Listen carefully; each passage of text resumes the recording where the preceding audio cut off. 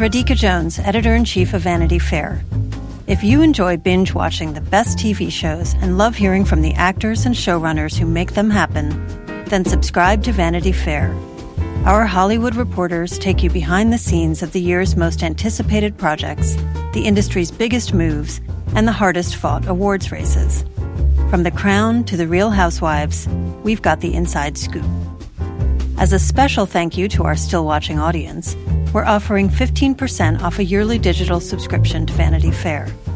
Visit vanityfair.com today and use promo code POD15. That's vanityfair.com, promo code POD15 for 15% off a yearly digital subscription to everything you want.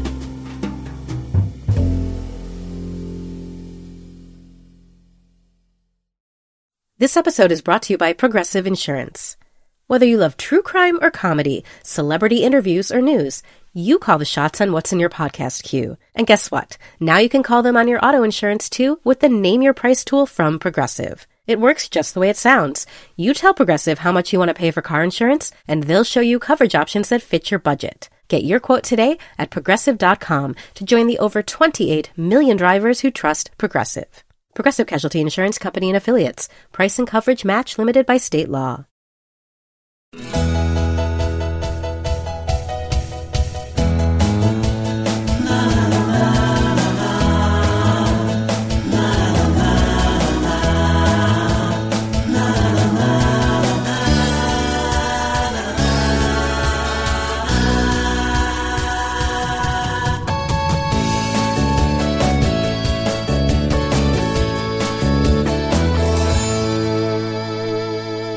Hello and welcome to Still Watching WandaVision. I'm Vanity Fair senior writer Joanna Robinson.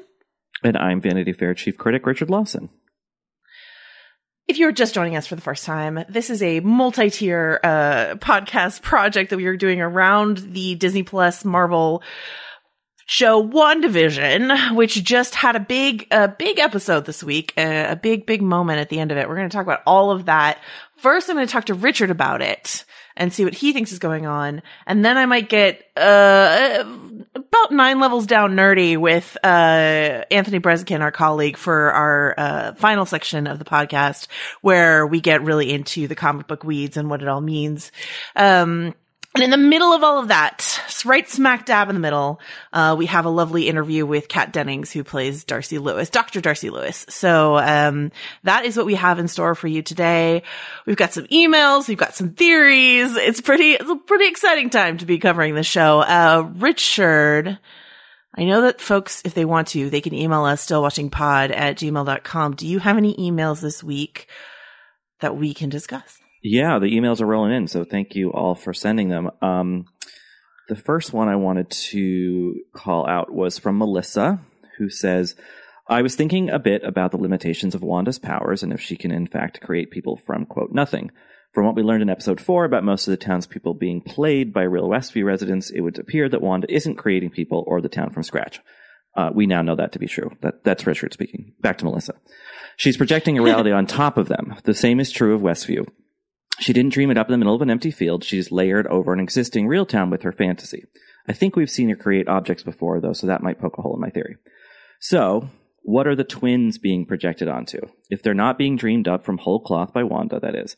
I think the timing of the show might come into play here. If we're 3 weeks out from the return of from the snap, maybe Wanda found out that she was pregnant after Vision died, so she could be actually pregnant with twins in real life, but she's accelerating their aging and birth in Westview reality. And what if finding out she was pregnant was the inciting incident for her taking over Westview and creating a fantasy there? She's not just mourning Vision's death, she's mourning the life they could have had together as a family. And that might also explain the sitcom setting. She's putting herself into idyllic family scenarios that she and Vision and the twins can experience together. I think that a lot of that email kind of bears out in this episode. Don't you? Yeah, I mean, this idea that, like, she didn't create Monica's clothing from nothing. They like came from her Kevlar vest and stuff like that. This idea of her repurposing matter. And ditto, like with Vision, that she's definitely working off, the body parts that she stole from a lab. But I don't know. I feel like the twins might be an exception. You'll notice that her magic doesn't work on them. So, and historically in the comics, like she does create those twins out of something, but it's not quite the same as like reanimating Vision's body or something like that. And I also don't know how she would be pregnant from Vision in the first place, given that he's an android. But I don't know the answer to that.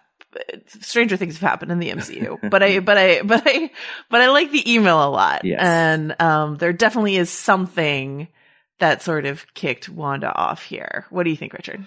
Yeah, I mean, it's hard for me to sort of think about the kids because if they're sort of created in this Westview alternate reality, like, does that mean that they don't exist when this ends? I don't know, but I know comic book rules kind of allow for a lot. Certainly Vision was kind of created and existed for a while. So like, why not these kids, no matter where they're from? But I do think that like I should add that Melissa did, say something that I think that we had echoed, you and I had said earlier about, she says, an aside, I don't know if I love that Wanda's identity and actions are so tied into motherhood, especially after the Black Widow sterilization stuff, but we'll see. Right. And I think that, that, if we're kind of locating all of Wanda's motivation in this series as like a kind of a, I just wanted my little white picket fence family life thing, it might be a little bit reductive of, of a person's complicated emotions and intellectual life. But, I could see the child thing being, in concert with her grief over Vision, as being enough of a reason to, create a fictional family unit. Yeah, absolutely. What else? All right. We have an email from Tracy. Firstly, thanks so much for your amazing work. My 12-year-old son and I regularly listen to your various podcasts and always watch any series or movie that you recommend, knowing it will be worth our time. 12-year-old watching We Are Who We Are. Good, progressive. And listening to your podcast has helped me through some tough times over the past months, so please just know how much I appreciate what you do. Thank you, Tracy. That's very nice. She goes on to say, just a little thought on the latest WandaVision episode with regard to the fact that Dottie is not shown at all on the FBI wall of missing persons. I was talking this over with my son, and we were trying to come up with theories. I said, well, who else isn't on the wall? He says, well, Monica isn't there. I said, that's because the FBI already know who she is because she's one of them. And he said to me, well, maybe they already know who Dottie is because she's one of them. It also seems interesting to me that it was Dottie's blood that turned red when the radio message infiltrated Wanda's illusion. At first, I just thought the color seeped in because the radio call was an outside-the-bubble creation that interrupted the illusion, in the same way the drone was in color because it was an outside-the-bubble creation that interrupted the illusion. But is it significant that it was Dottie's blood that became colored rather than the radio? Could she be from the outside the bubble and be known to the FBI, and that's why she's not on the wall? Just a thought. Would love to know what you think. With love from Australia, Tracy and Dexter. Thank you, Tracy and Dexter. Oh, thanks for listening. Yay. I love that. I also love that they're centering Emma Caulfield as like potentially like a big deal in the episodes to come. Same. And I think we've talked about this. I don't think that character is there kind of as a throwaway accident. Like I would have to imagine that there is more to come from her. Yeah, I've talked a little bit about this with Anthony, but I'm so excited to talk to you about it because, we share an Emma Caulfield love. I don't know the answer.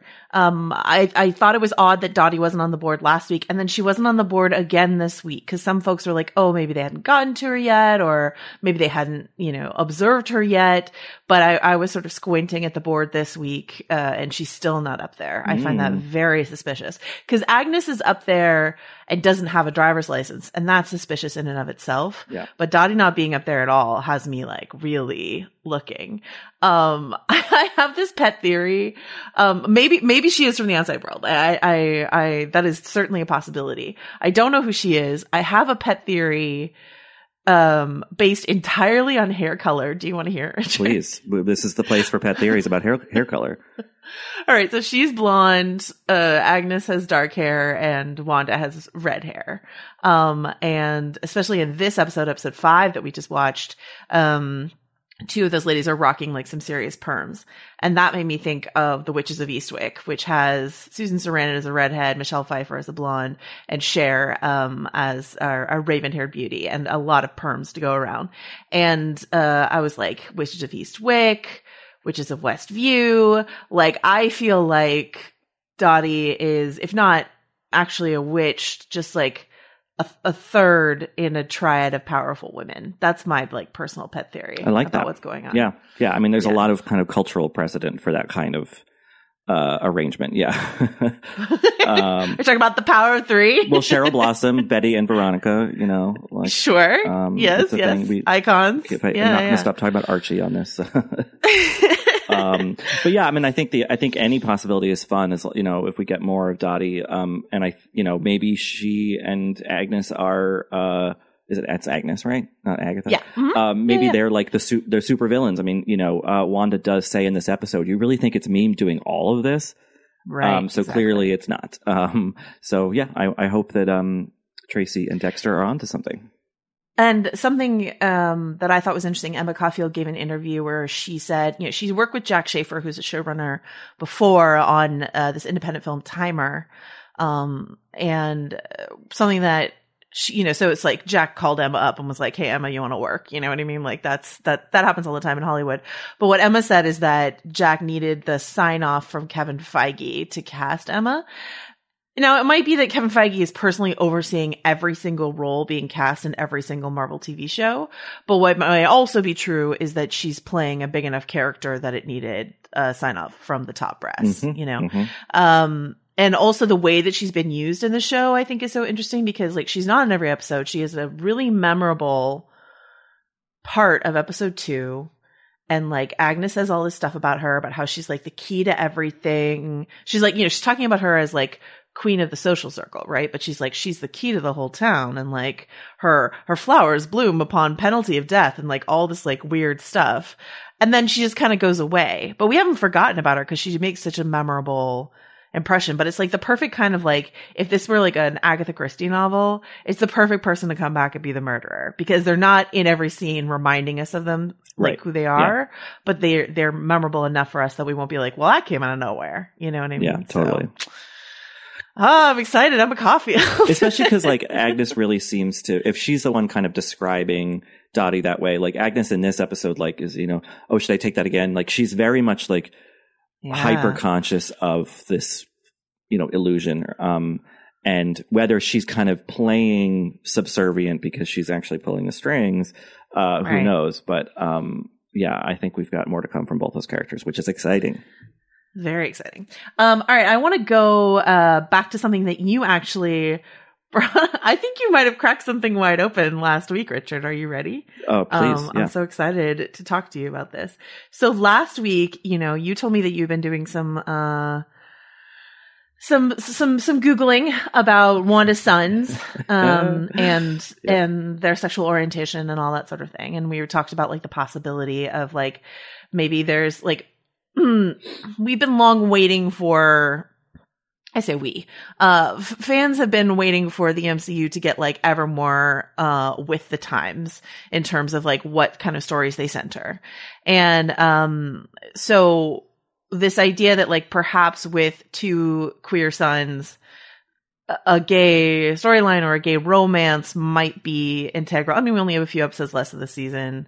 We might just be kicking something off for the future, but might be something that we see in WandaVision. And you and I had talked about this character, this actor, Isaiah Knott, who plays, who's credited only as the boy next door. And you, being like the wonderful Richard Lawson that you are, went immediately to that young man's Instagram to like see what was what.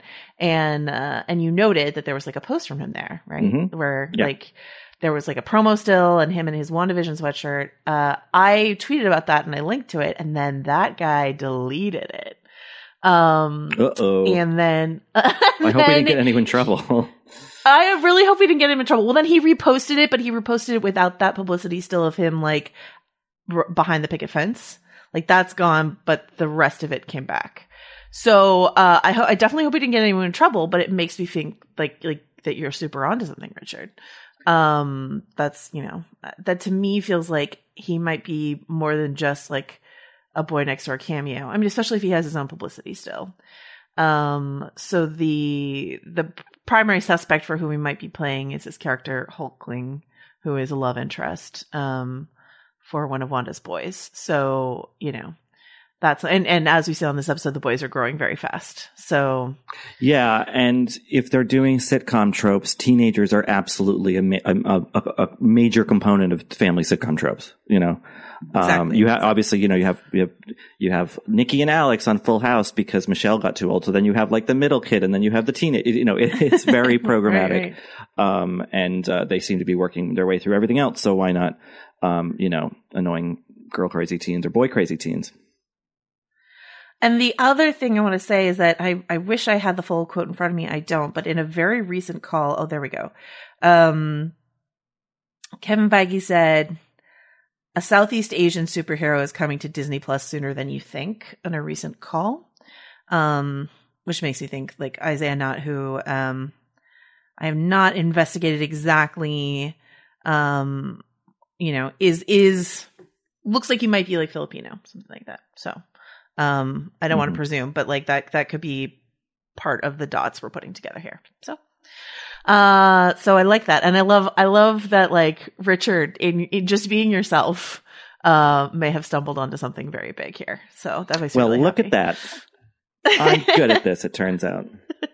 You are. All right. So let's talk about the big thing that happens at the end of this episode. And I want Richard, what your thoughts or understandings are about a certain person showing up at the very end of this episode.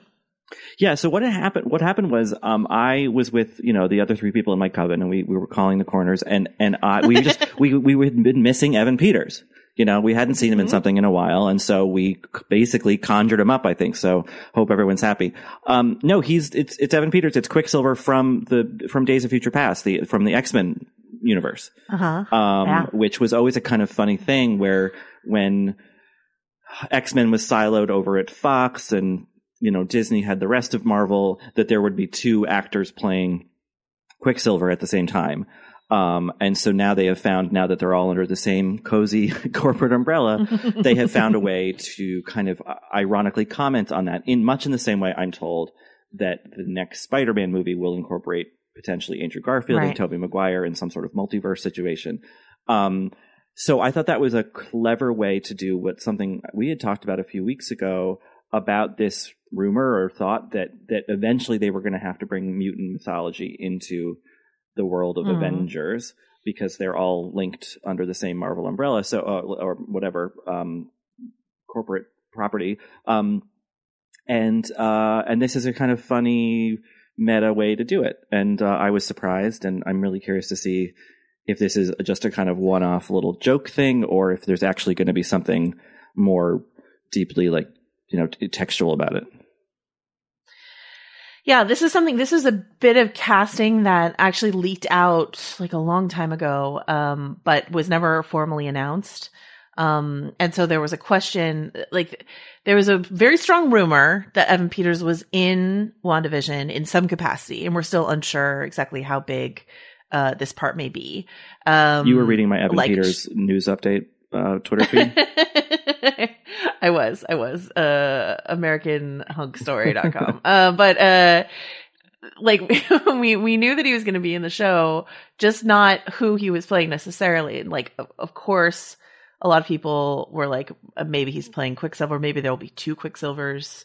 You know, Quicksilver, Aaron Taylor Johnson's version of Quicksilver died in Age of Ultron, but like Vision died. So what's up, what's down, what's real? It doesn't matter. So like maybe we'll have both. Maybe we'll have him instead, and that'll just be like a little winking joke, or maybe it's something bigger and more serious about, you know, bringing in all these other characters. And I think when you think about the way that Kevin Feige has talked about, he's talked about this storyline that's going to kick off in WandaVision is going to go through Spider-Man and into the new Doctor Strange movie, which is called the Multiverse of Madness. And that it's this idea that like, yeah, Wanda is in that movie, right? That's already been kind of announced that like Elizabeth Olsen is like a major cast member. Yes. That she's got a major role in that movie. And then I think Benedict Cumberbatch, who plays Doctor Strange, is going to be in the Spider-Man movie. So it's like it's a trilogy of sorts. This multiverse trilogy, perhaps. And that this might be, speaking of inciting incidents, this might be the inciting incident. That somehow Wanda, or maybe one of the other powerful people who might be involved in the story, have plucked a character from a different universe and put them down here in Westview, and that might be a crack that just widens as everything goes forward. Intriguing. Is that interesting? Okay. Yeah, yeah. I don't know how much I'm in the minority here, but I really, really love Days of Future Past. I mean, I know that the person who directed it is not a good person, but like, I think that movie is really like interesting, and I like time travel stuff that kind of deals with like the tragedy of time travel, and I think that it's a really great movie, and that's kind of heavy and serious, but then there's this wonderful interlude with Evan Peters' character that's this kind of slow-mo thing where he's moving fast, but we see him slow, and so it's fun to sort of see him brought back. I mean, he's been in other subsequent X-Men movies, but like, I don't know. I think it's cool and could potentially, that it's paving the way to introduce X-Men, which is the kind of the superhero stuff that I somewhat, paid attention to when I was a kid, is promising. Something that Feige said in his interview with us was this idea that like when they go to cast things, like when they put together Infinity War Endgame, they had a literal wall with like trading cards of all the characters that they had introduced and they had in their disposal, big and small, right? And that they did something kind of similar when casting WandaVision. They were like, well, and that's how they like plucked Randall Park from Ant-Man and Darcy Lewis from Thor, is like, that's how they're populating their world now. They've seeded so many things all over the place that they could do that. But I think what, definitely what he didn't say then, but what could potentially be true is that this board may be way bigger than we're thinking. And that on that board are all the characters and actors that Feige thinks worked well in the Fox world, in the Sony world, in and in the Netflix world, because there's rumors that Charlie Cox's Daredevil might be showing up in something.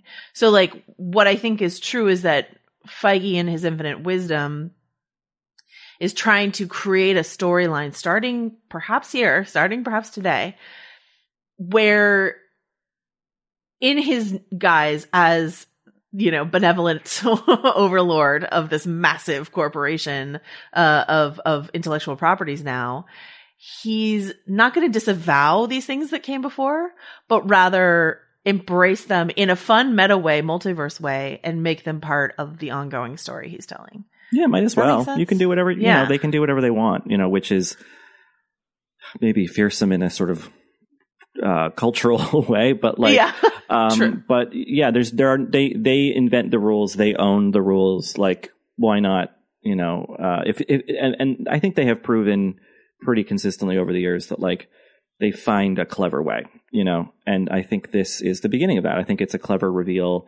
That, I mean, I don't know. How do you think people really needed to be like familiar with the other Quicksilver to really have this moment land, or do you think it would have landed no matter what? I don't know.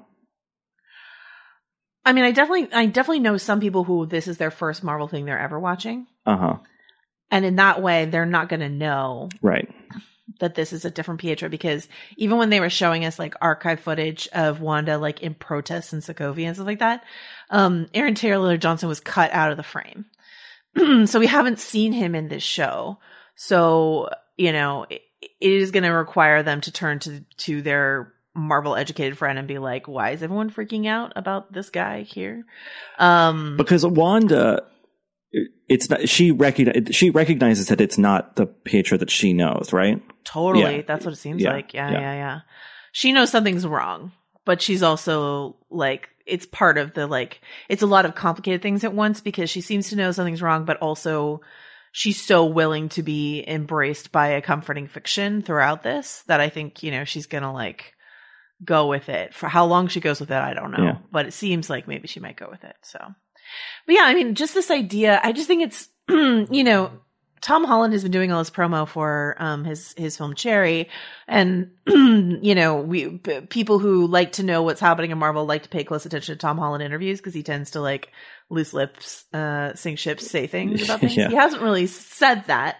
He's been well media trained since, perhaps, but he's been saying the usual sort of boilerplate hype stuff about the Spider-Man movie in terms of like, this is the biggest, most epic movie ever, you know, and usually I just sort of like roll my eyes and move on because that's what everyone says about every movie.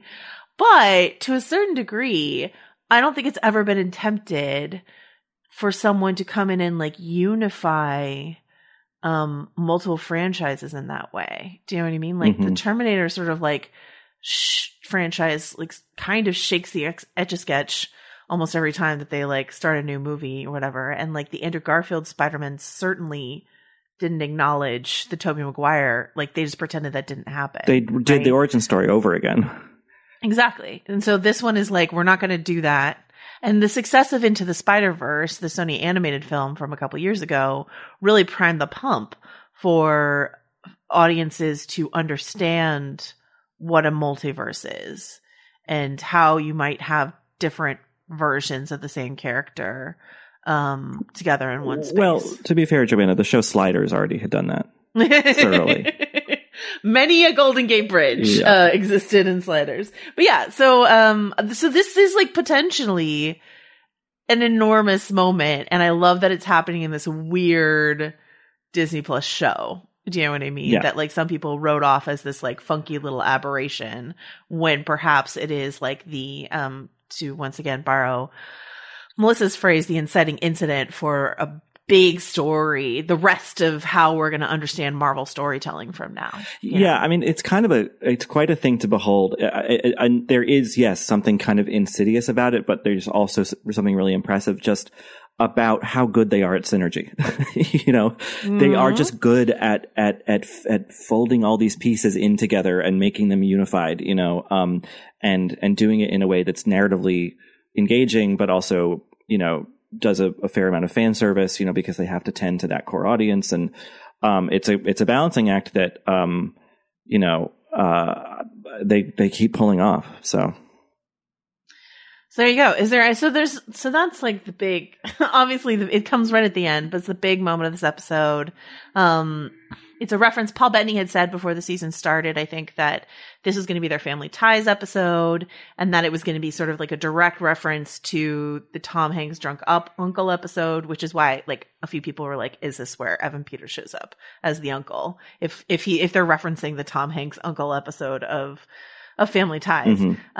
It turns out Agnes got to play like the drunk aunt a little bit more than Evan Peters got to play the drunk uncle, but he's still here. Is there anything else you want to say about this sort of like Family Ties of it all, or the balance of like the external sword investigation and then the internal sort of bubble storyline? Yeah, I have a couple things to say. Well, the first thing about the Family Ties of it all, to me, it felt a little bit more like Full House step by step-y. Because like Family Ties, I remember being sort of like smart sitcom, you know? Yeah. Whereas this was a little dopier. But they definitely, like the theme song they got right, you know? And I was thinking about it. I was like, why did so many of those sitcoms in the 80s have these like kind of wistful, serious songs to introduce like a goofy multicam sitcom? It's just a very, very funny, weird trope that just completely disappeared.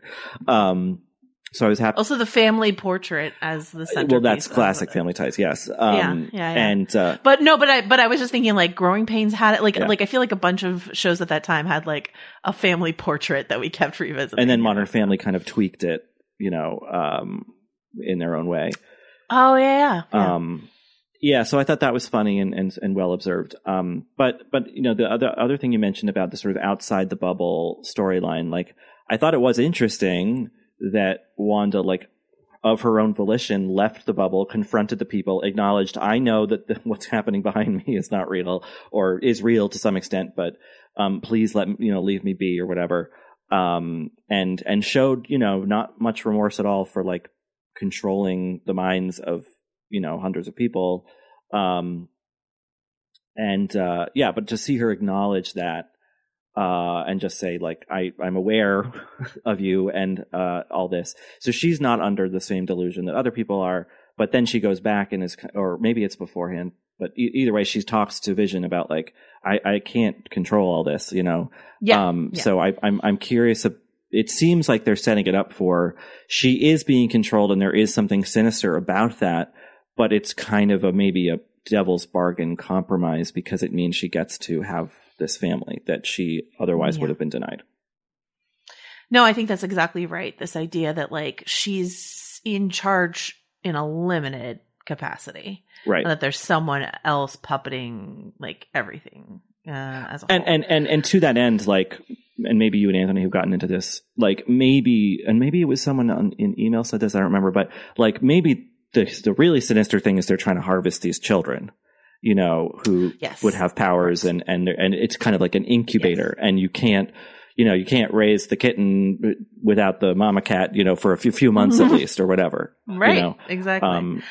Which is actually kind of very like, that's a kind of, I feel like a long sort of sci-fi trope of like the mother is this sort of, you know, incubating object that actually doesn't really matter to the evil whatever. Yeah. There's like a famous Doctor Who storyline where like Amy Pond is sort of in captivity just for the child she's pregnant with and stuff like that. Yeah. So it's which is creepy and can feel disempowering to women if to be like reduced to like a uterus and all this sort of stuff like that. But I like your mama cat sort of analogy much better. But this idea that Vision in this episode asks Wanda, among other things, like, why are there no other children in this town? Like, why are ours the only children in this town? Right. Yeah. And also Agnes's interest in the boys is like creepy and something to watch, I think. Yeah, like she shows up at the doghouse and like she clearly is keeping a close eye on those kids. She sprays them and then they're grown up a bit more. Right. And then like plants. And then when the dog dies, and they look like they might sort of grow themselves and Wanda stops them, like as a way to process their grief. Like my galaxy brain is like Agnes killed that dog in order to push the boys into growing more. You know what I mean? Like that's all part of like, I don't know what she needs them for or why, but it feels like she's invested in getting them to grow up as quickly as possible. Yeah. For whatever it is she needs. Yeah. You know? And it does provoke the question of what would you do if you found Catherine Hahn rooting around in azalea bushes in your neighborhood? With a dead dog. Well, yeah. Yeah. I think about that often, honestly. Well, you should. It's important. The eternal question. All right. Anything else you want to mention? No, that's it. I'm happy with how this is developing. I think it keeps me guessing, and I'm really enjoying, you know, the week to week. I'm glad this wasn't a thing that we could binge. You know, I think it makes it a little more special. Same. So let us go to our conversation with Kat Dennings, and then Anthony and I will be back to talk about why Monica Rambeau's X-rays came back blank. The Run Through with Vogue is where you'll meet all the most exciting people in fashion and culture. I am Fran Lebowitz, who should be the mayor of New York. We all support that. We support that. Very nice. Nikki. Yes. It's been really great being in this beautiful pink room. All right, Usher, can you hear us? I can hear you. All right. Can you hear me? We can. We can. All right, here we are. On the podcast, you'll learn how Vogue really works. Sometimes we'll come in for a second or even third run through until we are AWOC. Can you tell us what AWOC means? It means AWOK, Anna Winter okay. I'm Cho Minardi. And I'm Chloe Mal. And we're the hosts of The Run Through with Vogue, where fashion and culture collide. Join us. It's AWOC. Listen and subscribe wherever you get your podcasts. Apple Card is the perfect cashback rewards credit card. You can earn up to 3% daily cash on every purchase every day. That's 3% on your favorite products at Apple, 2% on all other Apple Card with Apple Pay purchases, and 1% on anything you buy with your titanium Apple Card or virtual card number. Visit apple.co/card calculator to see how much you can earn. Apple Card issued by Goldman Sachs Bank USA, Salt Lake City branch. Subject to credit approval. Terms apply.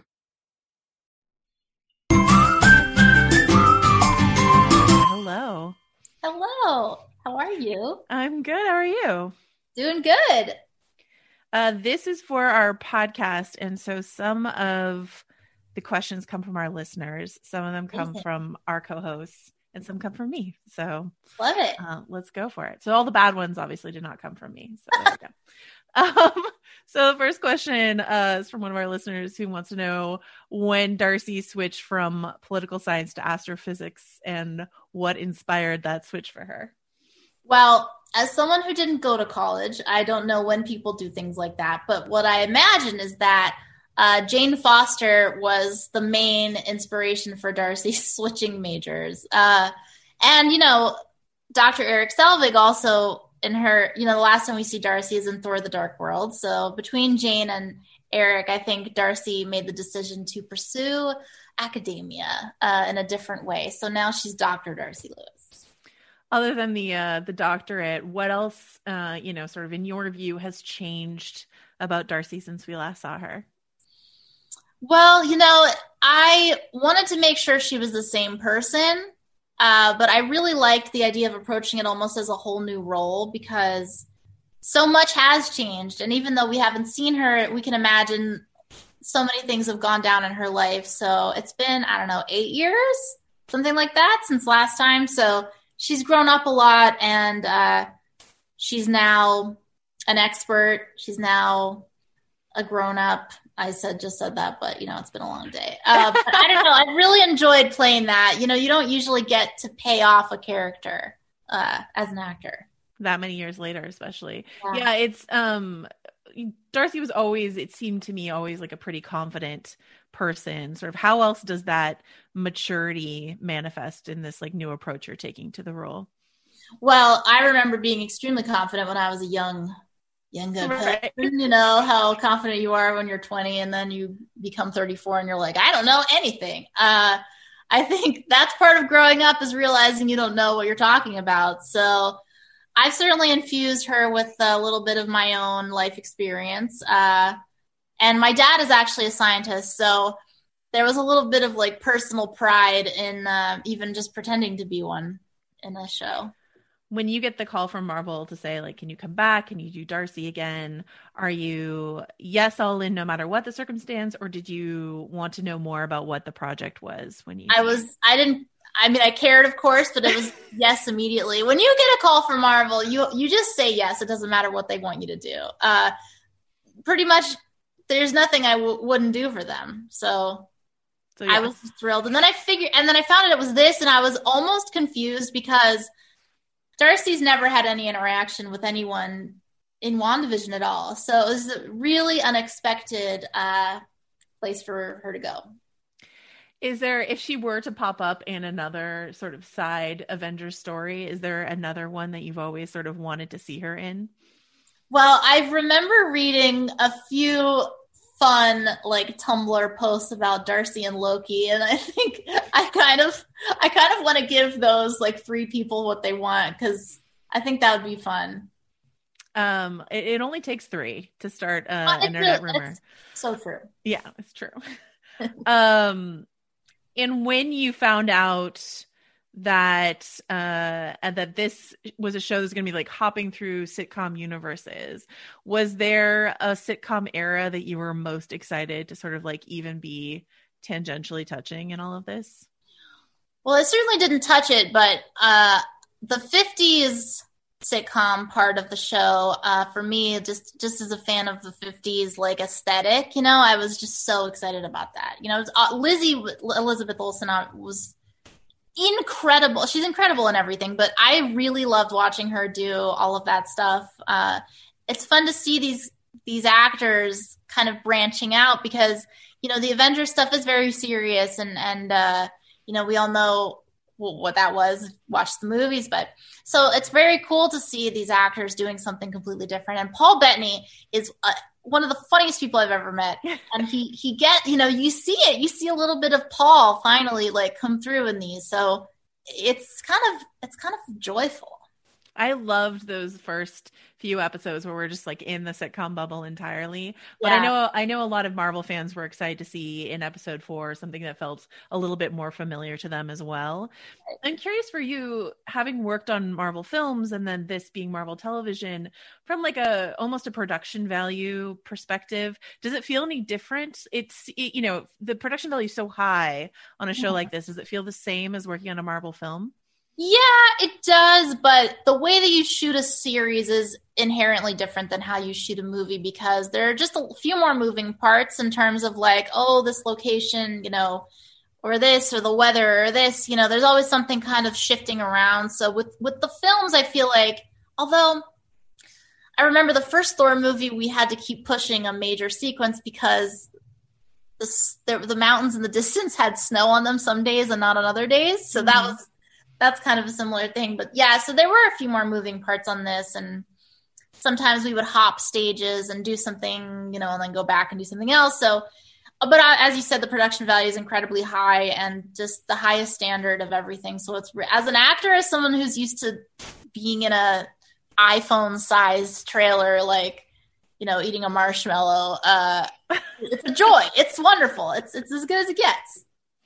I was listening to that podcast interview you did with Whitney Cummings, I think last year, where you were talking about you got to set. There was a day when Darcy had to run through the field. You got to set, and there was no one listed under stunts, and you were like, "Oh, it's me. I'll be running."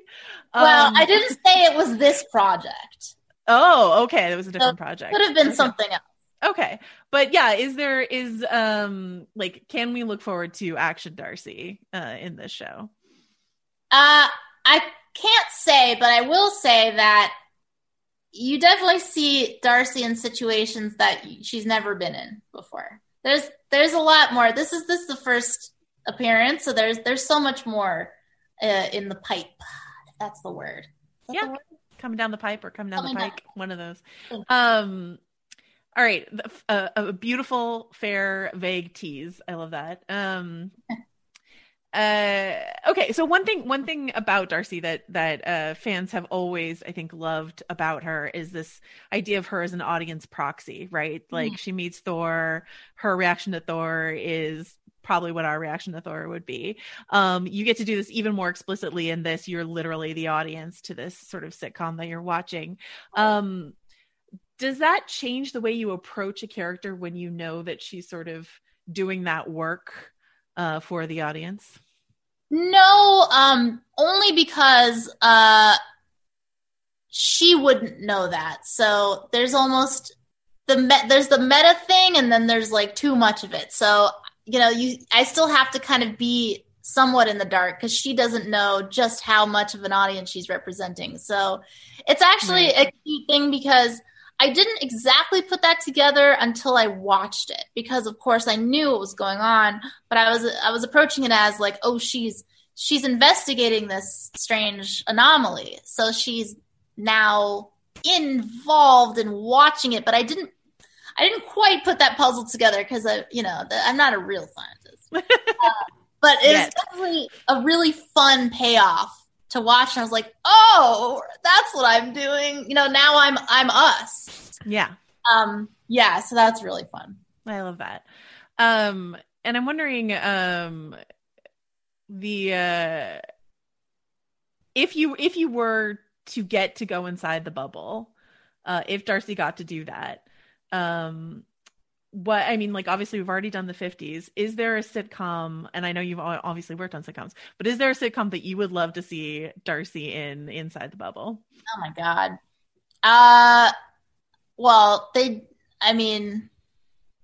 It's an innocent enough question, but I feel like I can't answer it anyway. Okay.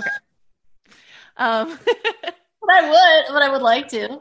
One of my favorite, I was sort of soliciting our listeners to see what they wanted to ask you. One of my favorite responses I heard from someone who had never watched any Marvel is when they're watching this show, they felt like they needed a lot of background, a lot of extra info, and a lot of other characters. But when your character showed up, they were like, I immediately felt connected to this person. I knew who they were. It just it felt so comfortable. And I was just wondering sort of what you think. I mean, we've already talked about that sort of audience proxy aspect of Darcy, but what you think it is about her that audiences connect to so well.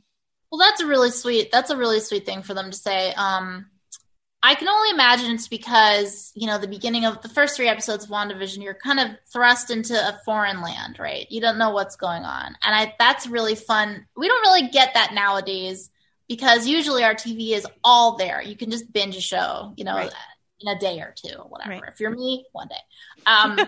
You're forced to wait for answers. So I think when I show up, maybe it's my face, I don't know. But people feel like, okay, she's here to solve the mystery, but I'm also coming in literally from the real world. So I think it was planned for this bus carrying a real person who's going to solve the mystery from the real world into this to kind of help guide the way initially. And also Jimmy Woo provides that a bit as well. And then once we team up, it's kind of a fun little partnership. I wanted to ask you something that I asked Elizabeth Olsen when I talked to her, which was this story about Wanda. Obviously, in this episode 4, that we just all watched, we find out that like whatever's going on here, we don't know fully what's going on, but whatever's going on is tied to something going on with Wanda. And she's obviously in a lot of emotional distress. Mm-hmm. Some of the stories about Wanda in emotional distress in the comic books have, written decades in the past, written often by men, have struck people as not the best handling of this idea of like a woman in distress. And I was talking to Elizabeth Olsen about how this show run by a woman, staffed with all these great women, was interested in avoiding sort of this like hysterical female trope. And I was just wondering if you had any thoughts on that. Well, that's a really good point. I'm not as familiar with Wanda's arc in the comics like you're saying. I probably should have read more of them, but but you're right. Of course, this is an age-old issue, which is the male gaze on like, what women feel and think, and they're always wrong. So yeah, we had an amazing art writer, Jack Schaefer, our executive producer, just wonderful genius, and involved in every step of it, and always cognizant of making sure that doesn't happen. I really felt, even though I'm a scientist and all this, I really felt like the whole Darcy was being considered, and she does it with Monica and with Wanda as well, and a lot of the people that you see through the show, I mean, there's so much payoff. And that's the thing. It's like, we're only on episode 4. There's so much more still to come. So that thread is very important. And they were certainly paying a lot of attention to that. And, even my like little moment where he's like, Miss Lewis, and I'm like, Dr. Lewis, like, even something that seems very small is actually really big, especially, we could talk about women in the workplace forever, but it's those moments that are good to see. It's a good move. So my last question for you is about this character poster of you that was released today that, everyone is sort of poring over with their magnifying glass. Given that, this is a story about, someone named Scarlet Witch, that we're in the realm of witchcraft, what are we to make of the fact that there's like this weird image of that looks like you're almost having a scarlet letters on your chest? What should we make of that? Yeah, well, obviously it's interesting. It's mysterious, and you will find out. What an answer. The best you can do. I understand completely. All right, that's it for me. Thank you so much, Kat. I appreciate it. Thank you so much. Yeah. Have a good day. You too. Hi, I'm Jeremy Larson, the reviews director of Pitchfork, and this podcast is supported by Pitchfork Music Festival. Pitchfork Music Festival will take place July 19th through the 21st at Union Park in Chicago, Illinois. This year's lineup features Jamie XX, Alanis Morissette, Black Pumas, Carly Rae Jepsen, Brittany Howard, J. Paul, Muna, Jessie Ware, 100 Gex, and many more. The festival also features diverse vendors as well as specialty record, poster, and craft fairs, and works to support local businesses while promoting the Chicago arts and food communities as a whole. For more information on tickets and lineup, visit pitchforkmusicfestival.com.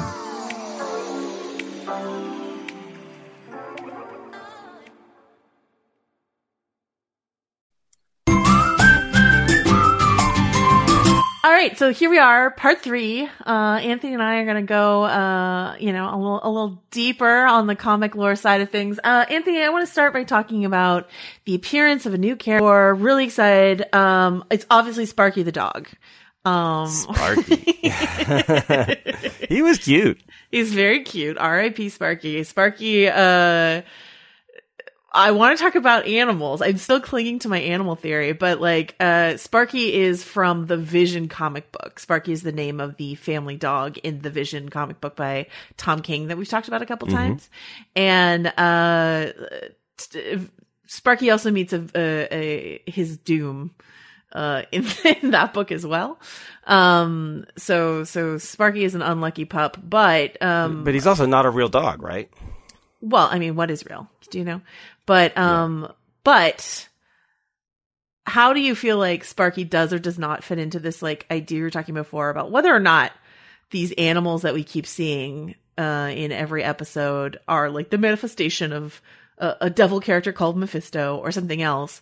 There is a central animal in every sitcom episode we've seen so far. Yeah, I mean, what's interesting is I feel like the pet, the Sparky fits the same role in this episode that pets do kind of in general with a family. When you have kids, is kids learn about death from their pet, from, their dog, their cat, their goldfish. I think of the goldfish in Poltergeist, right?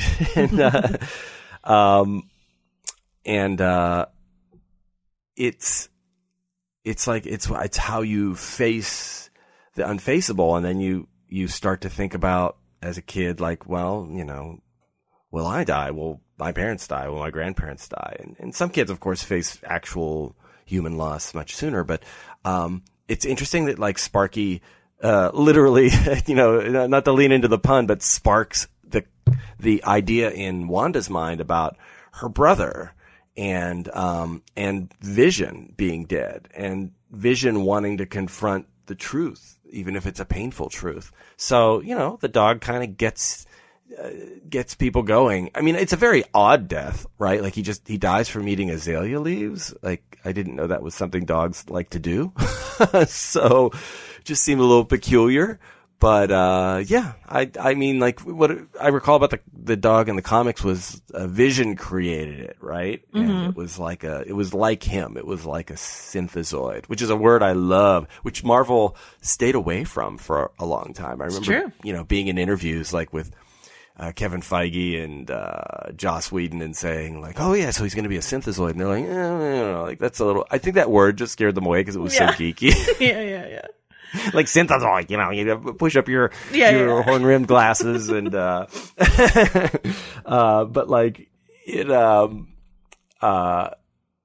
it's clear, like you say, there's always an animal in the mix on each one of these episodes. The stork, the lobster, the bunny, and now the puppy.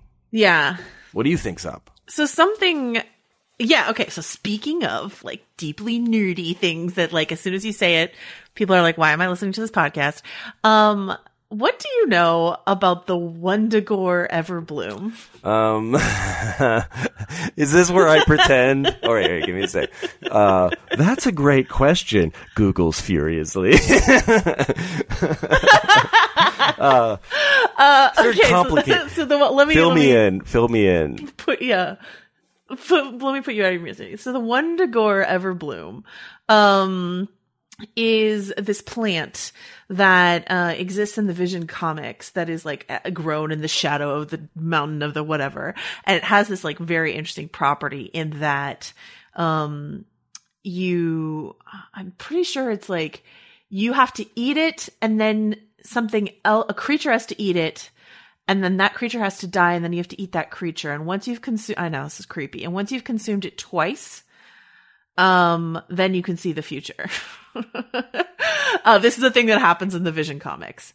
And so what's interesting in the Vision comics is that the character of Agatha Harkness, who we believe is Agnes, Catherine Hahn's character in this show, has a familiar, named Ebony, a black cat who can shapeshift. And what Agatha does in that comics is she has her cat, her familiar, eat the leaves, and then she eats her cat so that she can see the future. I know, all very gruesome, but like, this dog died eating azalea leaves. And I was like, interesting. And like, it made me start to think like, I still feel like the animals in every episode are significant, but like maybe this animal is just like, Agnes's familiar, and it just takes a different shape in every episode. Good catch. You know, I definitely thought that leaf eating was a strange way to go because, you know, I've grown azaleas outside, and I don't ever encounter like a dog coming in like wolfing down the leaves and dying, so it just seems strange. And I think you're onto something. That might be a little much, like the killing an animal and eating its corpse, like for Disney Plus. I think that's a bit, but I'm gonna definitely points to you for catching that one. I mean, we'll see. It sort of put me on the track of like, is this actually just her familiar, more so than like there are definitely leaves here where you can see the future.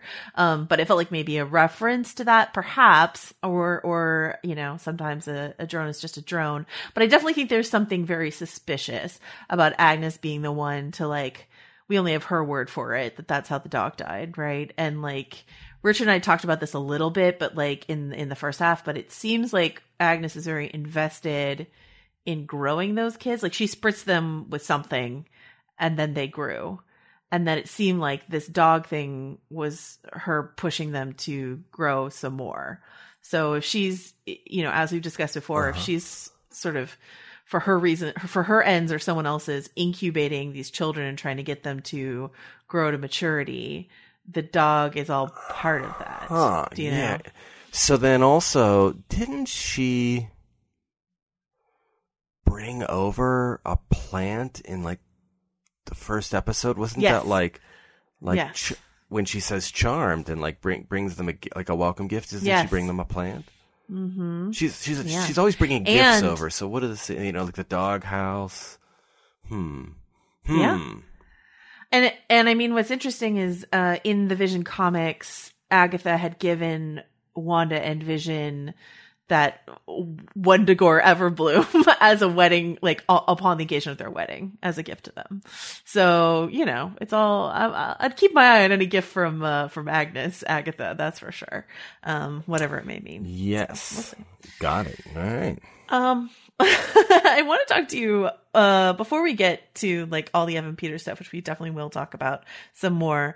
I want to talk to you about what's going on with Monica Rambeau. What's your sense of what's happening right now? Okay, so the thing that jumps out at me the most, and I'm not sure if this is where you're going, but like she's getting like a physical, right? It's make sure she's okay after going into the Hex. I said Hex. It's we're making it work. You did. It's catching on. And then she was like, the technician was like, actually, we're going to have to retake these because they were just all blown out, right? Like the light, it was just like a blast of light. And that, I do not think that was accidental. There's no fat on these episodes. So like that was, again, something we were supposed to notice. And we learned that, Wanda morphs whatever you bring into her universe to fit the time and space, that it's real. It's not just like a mirage.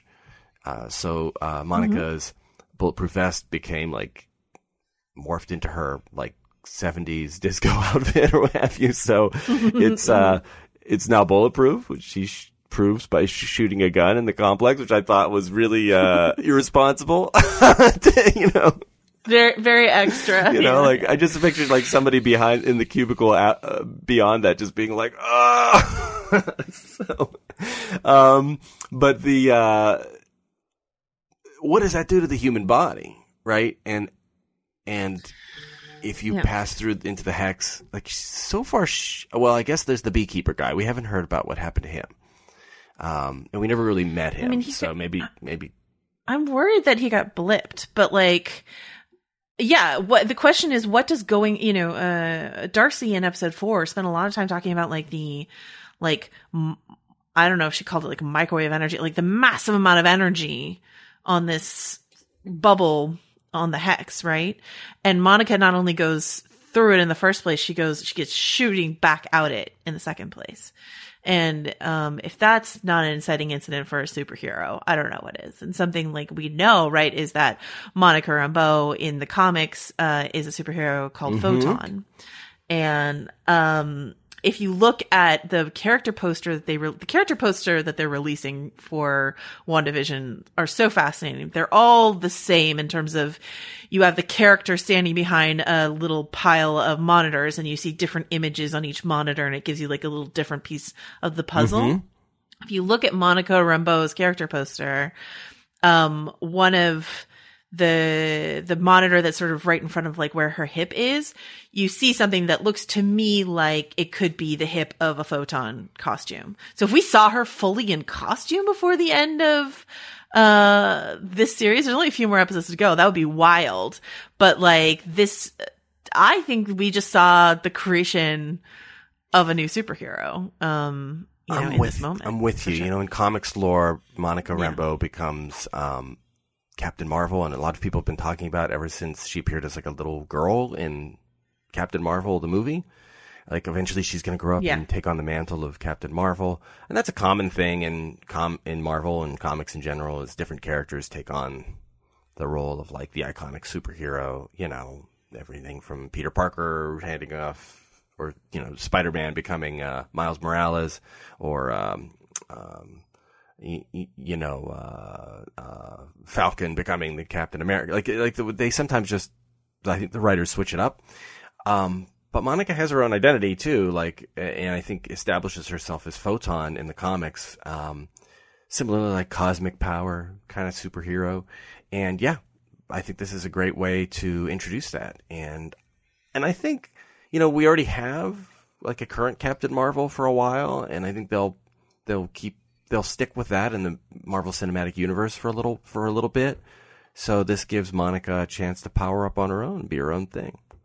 I dig it. The other thing we should note about Monica in this episode is that it seems to me, my interpretation of her reaction to a mention of Carol, is that she is ticked off at her mom's best friend, who was like almost like another mom to her. I have my theories as to why that might be, but did you pick up on that? Did that ping anything? It definitely was like an enigmatic response, right? It wasn't like, oh yeah, good old Captain Marvel. Like, it was like, yeah. So, what's your theory? Is there a little bit of like, you left us? That's what I think. Like, so, and to circle back to Photon really quickly, Photon, we've seen a couple times, was her mom's call sign, was Monica's mom's call sign as a pilot. And we've seen that plaque a couple times at Sword headquarters where it's like Maria, Photon, Rambeau and stuff like that. So, you know, she could just take on her mom's name and that could be her superhero moniker.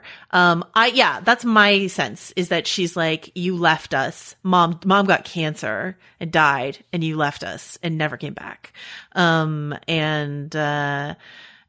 I believe it has been announced that Teyonah Parris is in Captain Marvel 2, which is, I think, shooting right now. So we might see some of that drama play out there. Yeah. Yeah. Do we know when Captain Marvel 2 is set?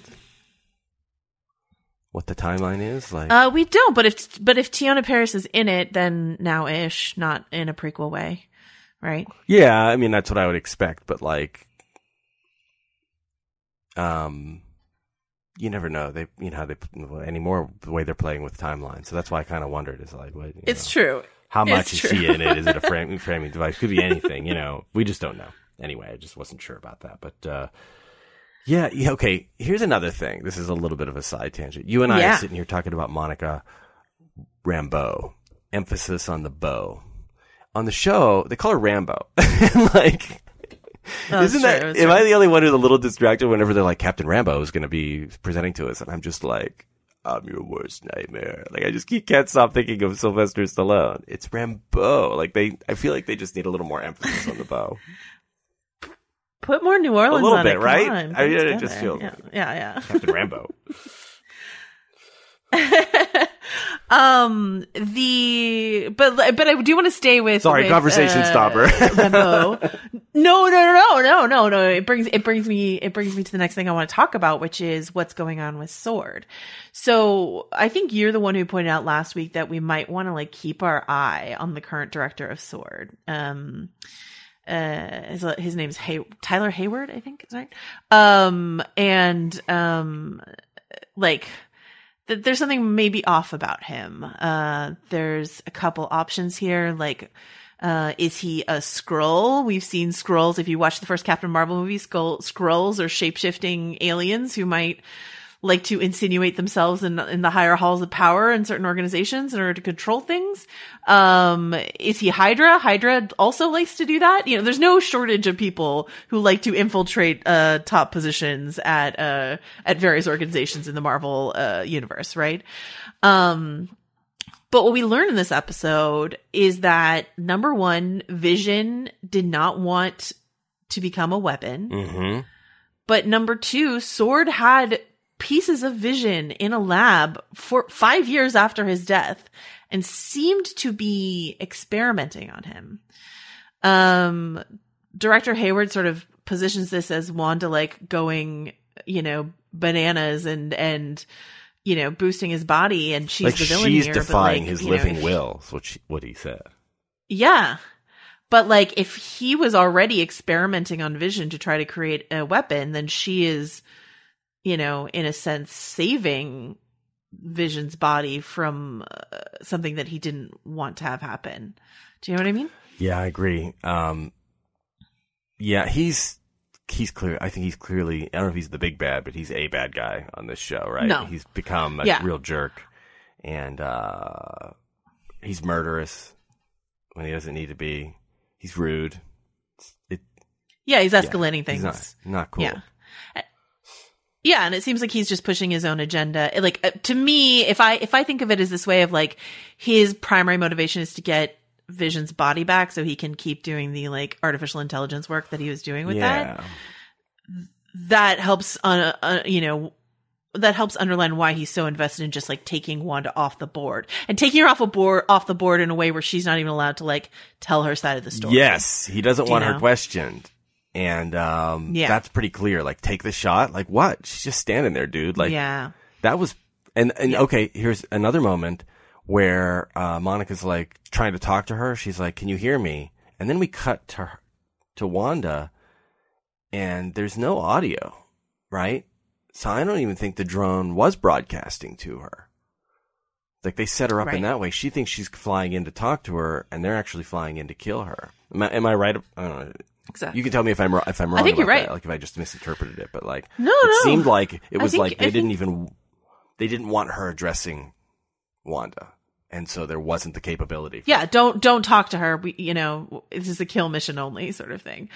And Wanda's anger at him, like she seemed to know who he was, and when she has everyone aim their guns at him, like she might be angry at whatever it was he was planning to do with Vision. Do you know? So that maybe that's reaching, but I think whenever we see surveillance video and some like guy is telling me what I'm looking at, I'm like, I would like to see it from a different angle, please. I would like the full story, please. There's also this fun little cutaway moment where Jimmy Woo and Darcy Lewis are talking about Hayward as he's briefing, and they do a little like PG cutaway from Darcy calling him a dick, but they cut back on the word terrorist. Yeah. That was a clever cut. So keep your eye on that dude. Not good news, is I think what's pretty clear. And then let's see what else. Let's talk about the aerospace. I was just gonna say right before I was gonna. We're right on the same page here. I was gonna say, like, can we talk about what Sword's up to? Because at the beginning, they're walking down the hall when Monica's like, "I'm back from being blipped. What's up? I'm kind of on hiatus or whatever they call it. Like you're sort of on, like you're grounded or what have you." Right. They're talking about like astronaut training, and there's clearly like a lot of engineering going on there. And that brings us to, hey, this is after they test the clothes, right? And they determine like that it's changing. What is it? She says we need to summon an I have a friend, like we'll get an aerospace engineer. But what was it that they needed that person for again? I thought it was about sort of trying to figure out how to permeate the bubble in a way. Oh yeah, they were going to build we need 10 feet of lead or whatever on wheels. Ram. To get in. Yeah. Right. Yeah. So take it away, Joe. No, I mean, like, what's your, I think, as you said, there's no fat on the show. So if Monica's like, I've got an aerospace engineer friend, a million nerdy Marvel people are pricking up their ears. What do you think, what's your theory as to whom that might be? I think it's going to be somebody new, at least to Marvel cinema. It'd be somebody we recognize, but I think somebody we know from comics, but somebody who hasn't perhaps been in the MCU yet.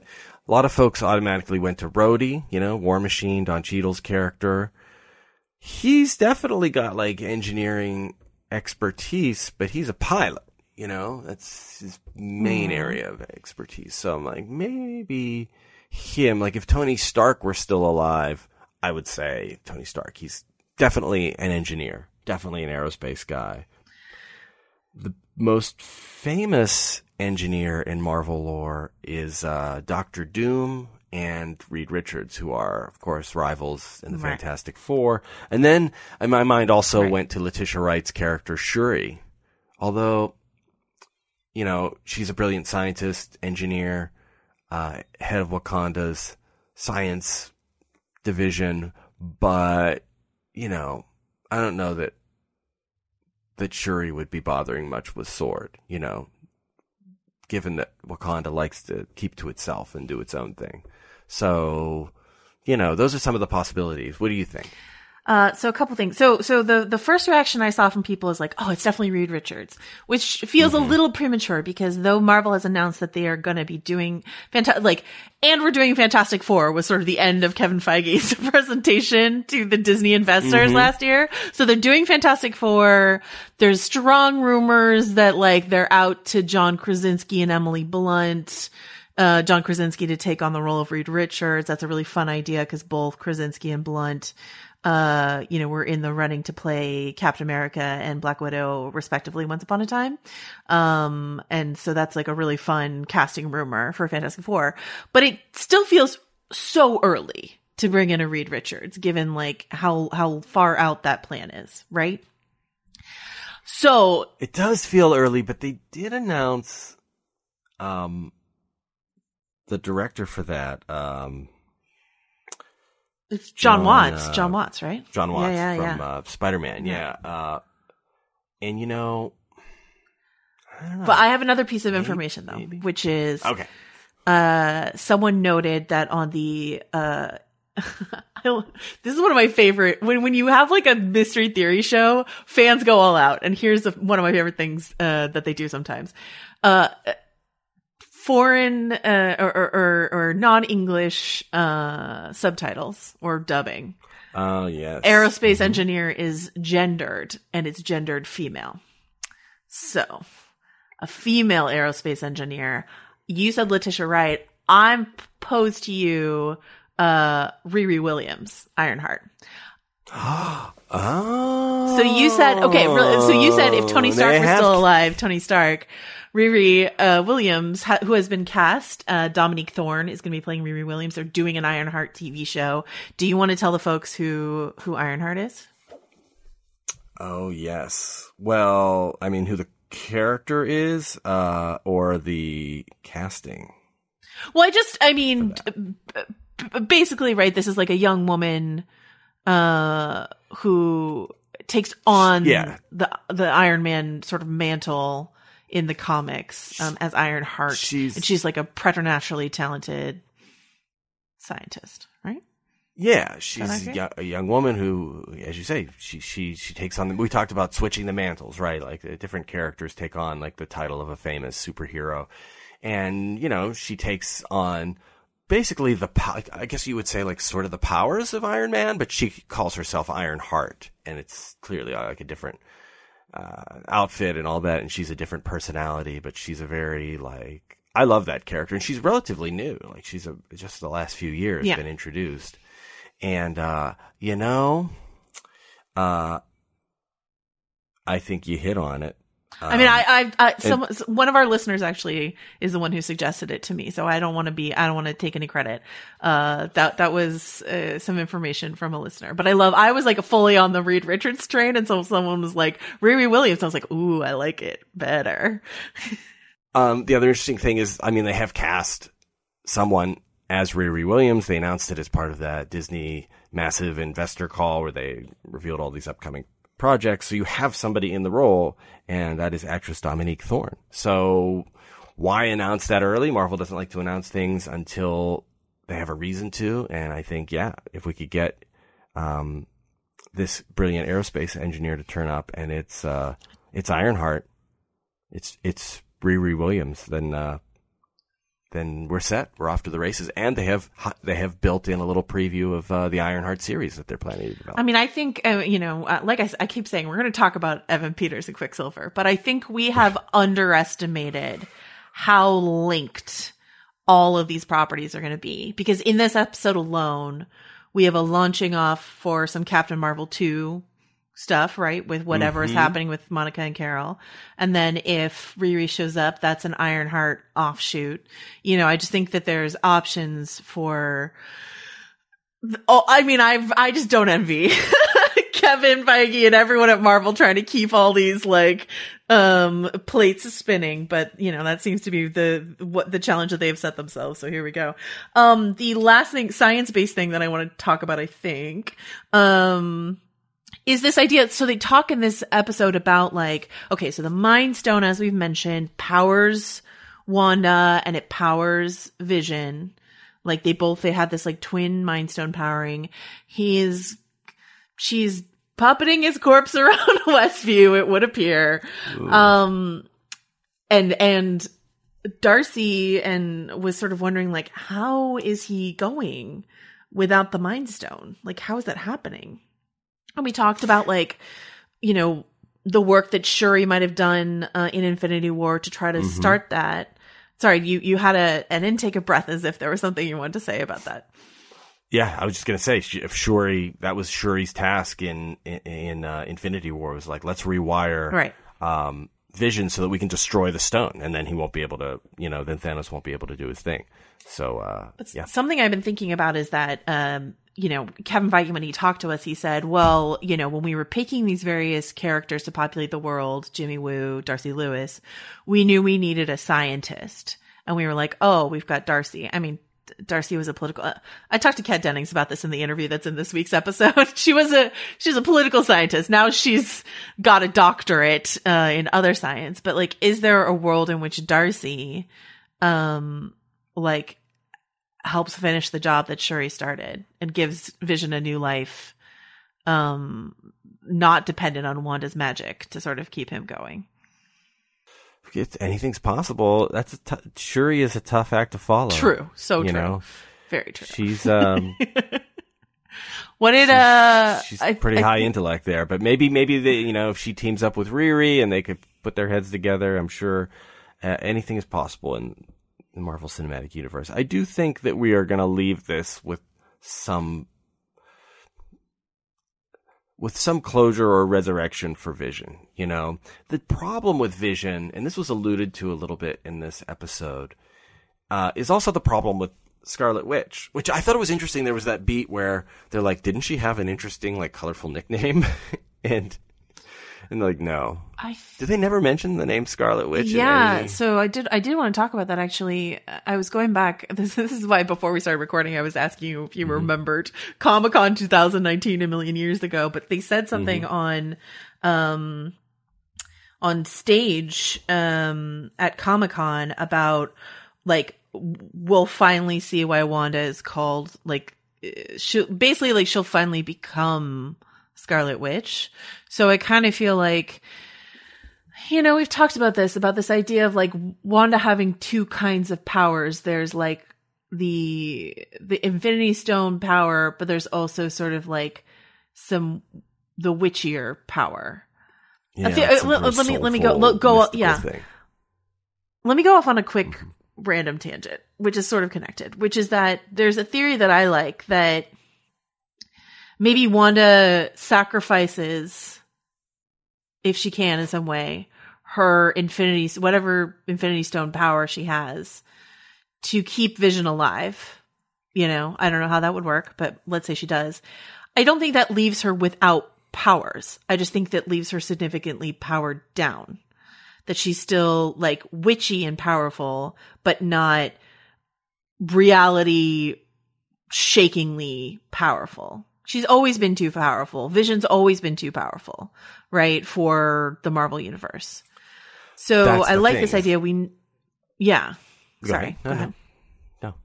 Well, I like the idea that like, if Vision and Wanda can come out of this, both still alive, but less powerful versions of themselves, then they can continue to exist in the Marvel universe. And so like, we know that that Wanda is going to be in Doctor Strange 2. And there's like two ways that could happen. One, she could end this series as the big bad, the scary, villainous Scarlet Witch. You took my suburbs from me. I'm going to kill everyone sort of thing. And Doctor Strange has to battle her. Or she could walk out of this powered down somewhat, and perhaps she has to learn from Doctor Strange how to master these other powers that she has. Does that make any sense? It makes a ton of sense. And that was what I was going to add earlier is, the trouble with them, the trouble in quotes, is they're so powerful that they end any threat. And I think they even allude to that, like, oh yeah, Wanda could have taken out Thanos, just like Captain Marvel. That's where the Captain Marvel name drop comes in. And the thing is, you don't want heroes that are too powerful, because that you need adversity in the story, right? So you need them to be like, the underdog at some point. So I think that if they can emerge intact, right? Like the Vision is back and alive, but not maybe like quite as miraculous as he originated, and Wanda also sees some sort of diminishment of her powers. Like, that just makes it easier for them to exist in the story. It's kind of like cell phones and time travel in narratives. Like the time travel device always has to get broken, because otherwise you're just like, oh, there's a problem. It's like Vanilla Ice. If you got a problem, I'll solve it. Just let's rewind it instead of revolve it. So you have to have you have to have Marty McFly, like, not have plutonium for his, for the DeLorean, because otherwise the story ends. And like in horror movies or what have you, like, well, you could just call for help with your cell phone. So you always have to like set it in the 80s when there were no cell phones, or have the cell phone break, or we don't have a signal here. You know what I mean? So it's like, you've got to take the Forever signal away on the X-Files. Yeah, exactly. Right. Forever on the X-Files, their cell phones were breaking. Yeah. So I think you've got to like break the cell phone of the Vision and Wanda and that's why maybe the way they handle that with Captain Marvel is that's the thing, is that she's not here. So she can't use her phenomenal cosmic powers to solve every problem. Yeah, that was the big problem with Captain Marvel, is like, they wanted to do this 90s movie, and that's really fun. But how do you explain why Captain Marvel didn't like solve every problem in the previous Marvel movies we saw with a flick of her wrist? She's so powerful. And the answer was, let's just send her to space for a few decades, until we really need her, and then we'll bring her back. And the same is true of like Wanda and Vision. We've been talking about this for years. The way in which they've had to sort of like sideline them or whatever ever since, Joss put them in Ultron, I think not really thinking through what that would do, especially for something like Civil War, where you're trying to have a superhero matchup and you've got players like Vision and Wanda on the board. And so like what you have to do is sort of like give them internal drama where they're focused on fighting each other. So like, let the gods fight over there, and we mere superhero mortals will fight over here. So if a prompt of WandaVision, here's what I think the way that Marvel thinks about these things, and they're so smart, and these plan these things way out in advance. But they're like, we have a few problems that we need to solve. We need to introduce the multiverse. We need to power Wanda and Vision down. We need to do like various things. And I feel like that's what we're watching happen in WandaVision. You know, how do we solve a problem like Wanda Maximoff? We make her. How less do you powerful. solve a problem like Wanda Maximoff? Mm-hmm. Uh-oh, we're gonna have to pay for that. One last detail before we go into the bubble, which is we got to look at Darcy's character poster. And I sent this to you, Anthony, and I was like, please help me understand this. As I mentioned with Monica's character poster, we see around her hip section something that looks like maybe a photon superhero costume. With Darcy, we see in her shoulder sort of, sternum region, a costume that does not look modern in any way, or at least looks costumey. There's these two red sort of S insignias on something that could be like a sweater, could be something older. There's a fun theory that like Kat Dennings, you don't hire Kat Dennings and Randall Park for a show about sitcoms, two sitcom actors for a show about sitcoms if you're not going to send them into the bubble. So I like this idea of like the bubble either expanding. We saw its walls sort of do some stuff in this episode. The bubble either expanding and swallowing Sword, so we could get like a sitcom version of Sword, or them permeating the bubble. But like Kat Dennings in our interview in this episode very diplomatically refused to answer my question about her costume. But did say like we've only just sort of begun to see what's going to happen for her character. So do you have any thoughts or feelings or theories about that? I tried very hard to figure out what those symbols are, and I'm searching like,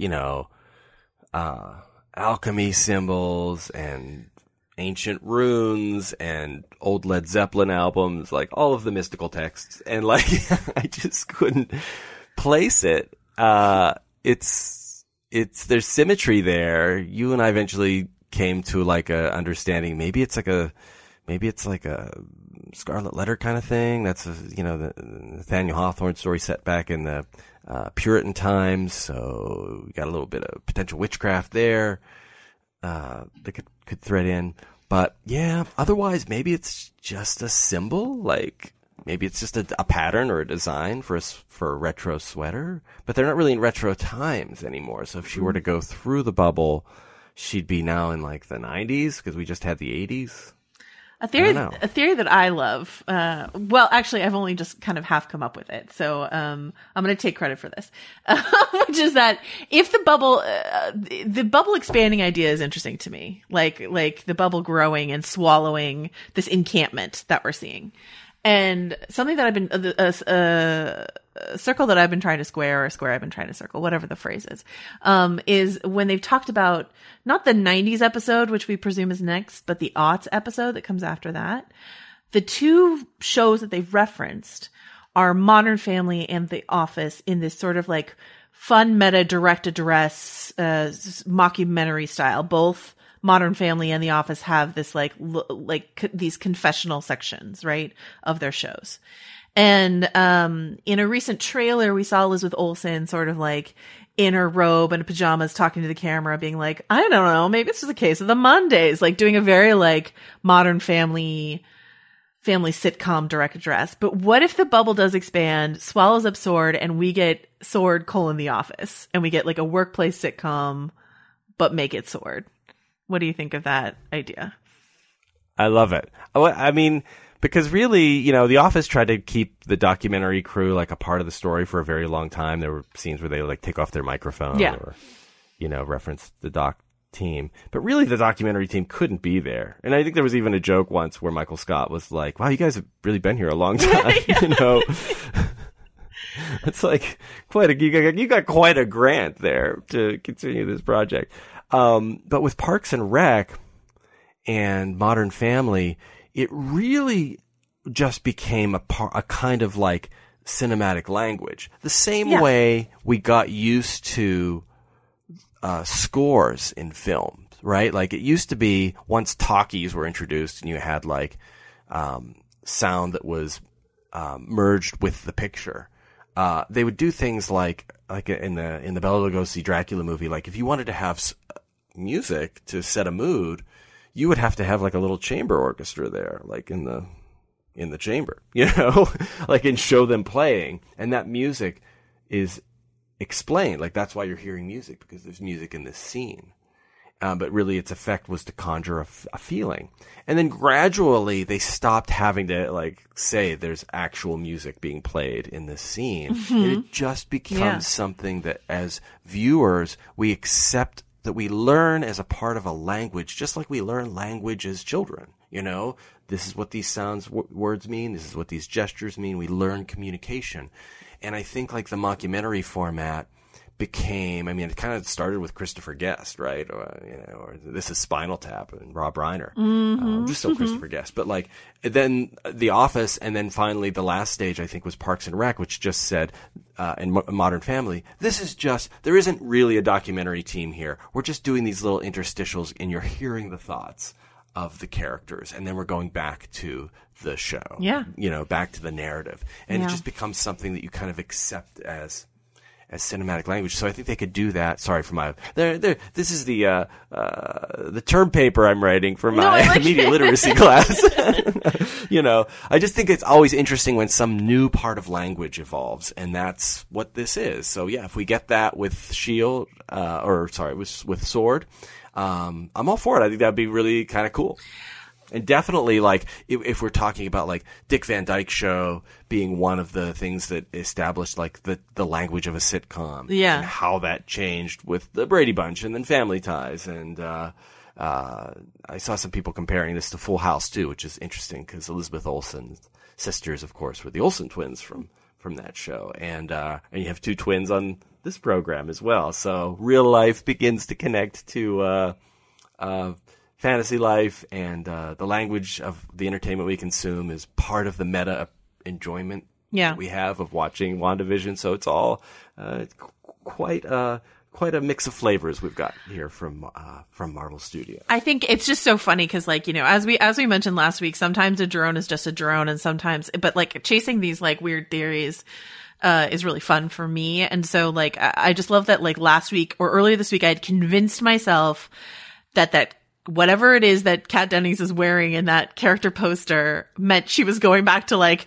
puritanical witch times. And now I'm like, what if it's just The Office? Cause you know, Kat Dennings has such, like, and I think she mentioned this in her conversation with me. She has such, like, a 50s aesthetic to her that I could just, like, see, you know, an Office version of her where she wears, like, really fun, beautiful, sweater sets and stuff like that. Like, that's something that I could definitely see her wearing, you know?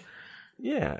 And Pam Beesly on The Office had, like, sweaters were her thing, right? Oh, totally. Pam. It was, like, one of her signatures. Phyllis, all the ladies were wearing sweaters in The Office. So, yeah, you know, there's, like... You know, Dunder Mifflin was a cheap company. I could see them keeping the heat low. Yeah. So you've got to, like, you know, cozy Sweater up. Yeah. So I love the idea of, like, an aughts episode where we get to cut to, like, Randall Park and Kat Dennings, like, commenting on their jerk boss and all this other stuff that might be happening there, you know? A Jim style eye roll. Well, and also, wasn't Randall Park on The Office as he was fake Jim. Fake Jim. Wasn't he? Yeah, Asian Jim. So, you know, the layers, they just keep coming.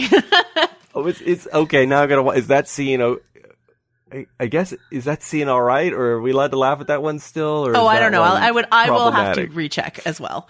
I haven't really watched it. You know what's interesting? I haven't thought of that scene in so long, but like, and God, what year was it? I don't know, but like early gaslighting, right? Like, oh no, this is always the way I've looked, and here's a photo of me with my family. Like, he just totally gaslights Dwight into thinking, until he's really questioning his own perception. I mean, I think that, like, and now 4 years later, we all, you know, after, you know, not to get political, but like, gaslighting is like a major part of our understanding of the political world. Yeah, so, it's true. Yeah.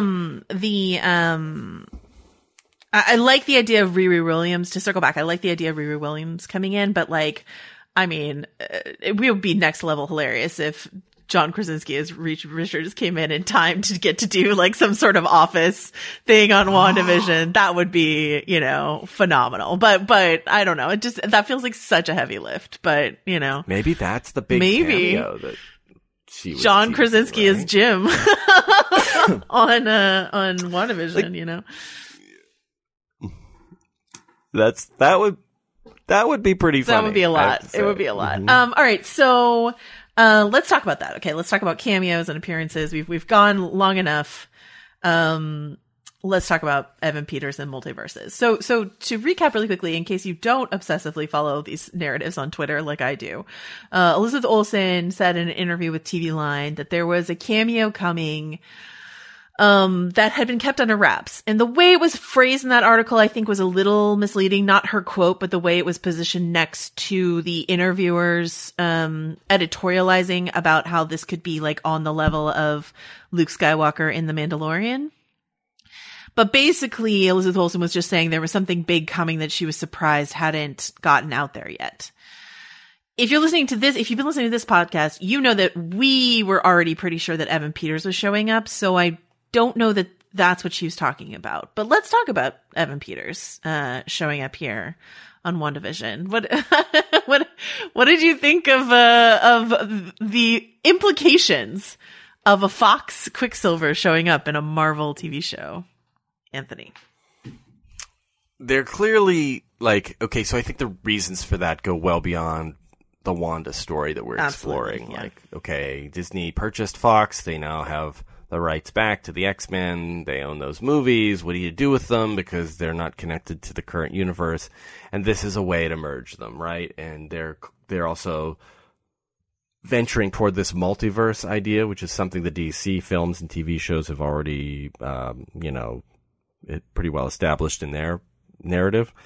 And it's a way of really embracing fans of different interpretations of the characters. Marvel's big thing was it's all linked. It's all one story. And the multiverse approach says it's all one story still, but you can have different levels and different worlds where the same characters are presented differently. You know, it's kind of what Stephen King did with his Dark Tower narrative, which is like there are various levels of reality, and they're all connected in one structure, but they exist in and of themselves, and there are some similarities and some major differences. And so what we have here is one of the major differences linked with one of the similarities, which is she has a brother Pietro, but he's played by the guy who played Pietro in this other property, not by Aaron Taylor Johnson from the world we've already seen. So is it a way of poking a hole into the apartment next door, which is where the Fox X-Men stories are living, and letting some of those things come through and merge? I think that seems to be sort of the more likely scenario. This is a way of saying we're going to pick and choose from that toy box what we want to have in ours. Mm-hmm. What do you think? And we are, yeah, no, absolutely. And we already know that they are doing something similar in Spider-Man 3, where we've got Tobey Maguire and Andrew Garfield Andrew Garfield pretty much confirmed. Tobey Maguire rumored to be these other Spider-Men to be in the Spider-Man film. And something that Kevin Feige has said is this idea of this multiverse thread is something that is going to start here with WandaVision.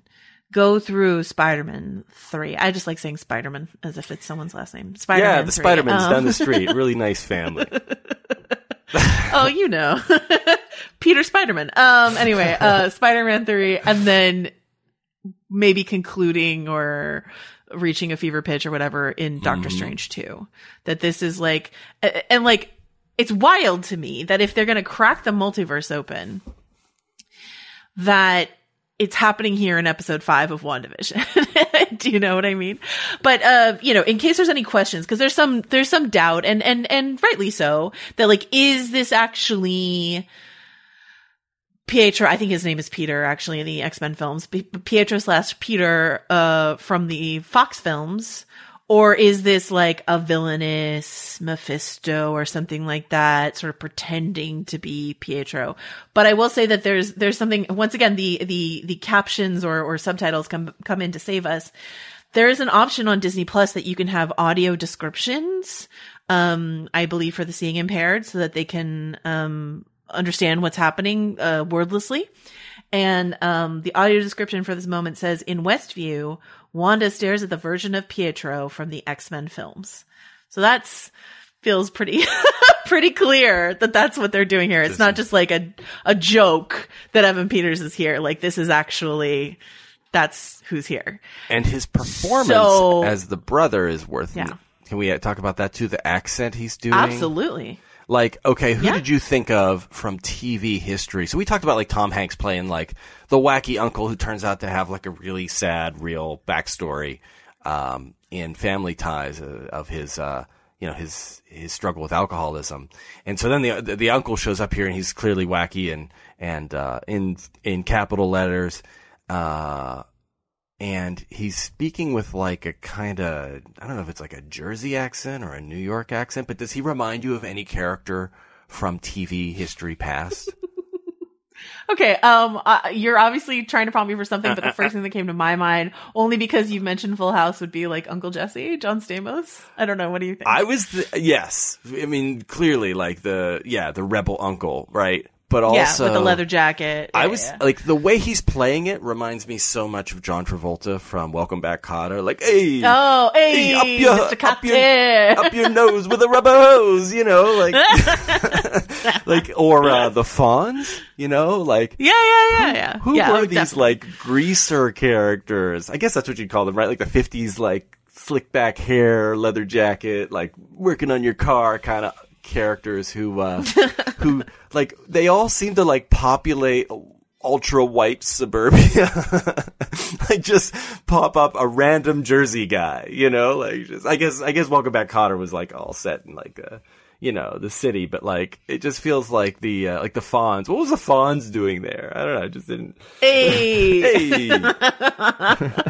Oh my God. I love to, well, now I want Henry Winkler to be the cameo that she's talking about. Anyway, to go back to this cameo, I don't think that Evan Peters fulfills the prompt for this like big cameo that nobody knows about, or this big appearance that nobody knows about. It could just be Benedict Cumberbatch, but something that we mentioned before when we were sort of going down the like Bryan Cranston, John Goodman theorizing rabbit hole was this quote from Paul Bettany where he said, "There's an actor I've been like dying to work with and we have fireworks."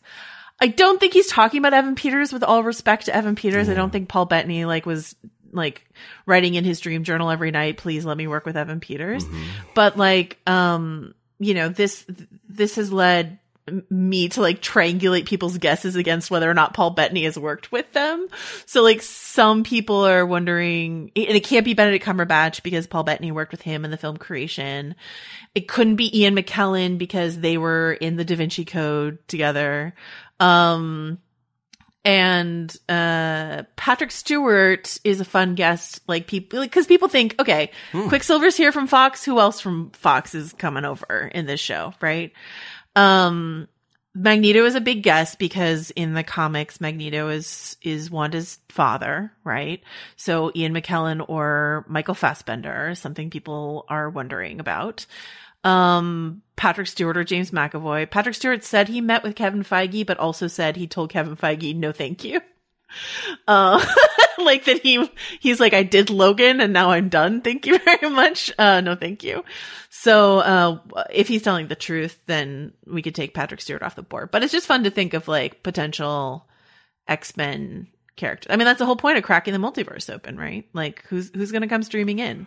Yeah. There's a lot of rumors that Charlie Cox's Daredevil's going to be in the Spider-Man movie. That's fun. That's the Netflix world, the Sony world, the Fox world. It's all these action figures are now on the board for Feige and company to play with. So yeah, for sure. And it's, it's a matter of what works, right? Let's keep what works. Let's not worry about what doesn't. Let that be exactly. It's such a clever way for Feige to like look at these other properties. Cause he's so politic. He's never like trashed these other things, but I'm happy to trash them for him and say like, there's plenty about the Netflix shows that didn't work. There's plenty about the X-Men, the Fox X-Men movies that didn't work. But I think Evan Peters worked. I think his Quicksilver little interludes were so fun in those movies. And I think Charlie Cox's Daredevil really worked. Like, Iron Fist can stay. Like, we don't need to bring him over, right? But like, let's bring Daredevil over. We like Charlie Cox. Why not? So like, let's just pluck what works and leave what doesn't and roll forward from there, you know? So question here for you. Could the actor that Bettany is talking about being excited to work with be Fassbender? Did we eliminate him from the board? I don't have him off the board yet. No. But they haven't worked together, have they? I know. I don't think so. He's on the board. So that could be it. It could be it. So I think one of the things that holds me back from like Patrick Stewart and Ian McKellen, and I don't mean this to sound ageist, but they're older gentlemen, you know, they're getting up there, and you want these if you're going to introduce these characters and have them around for 10 years, you want to make sure that you know that it's not an 80-something person, right? You want Fassbender to be Magneto and be able to be in action scenes and do things like that. So I think, look, that's why they kind of did that with X-Men First Class, is recast the characters, but then you have the older actors kind of playing them as framing devices and so forth.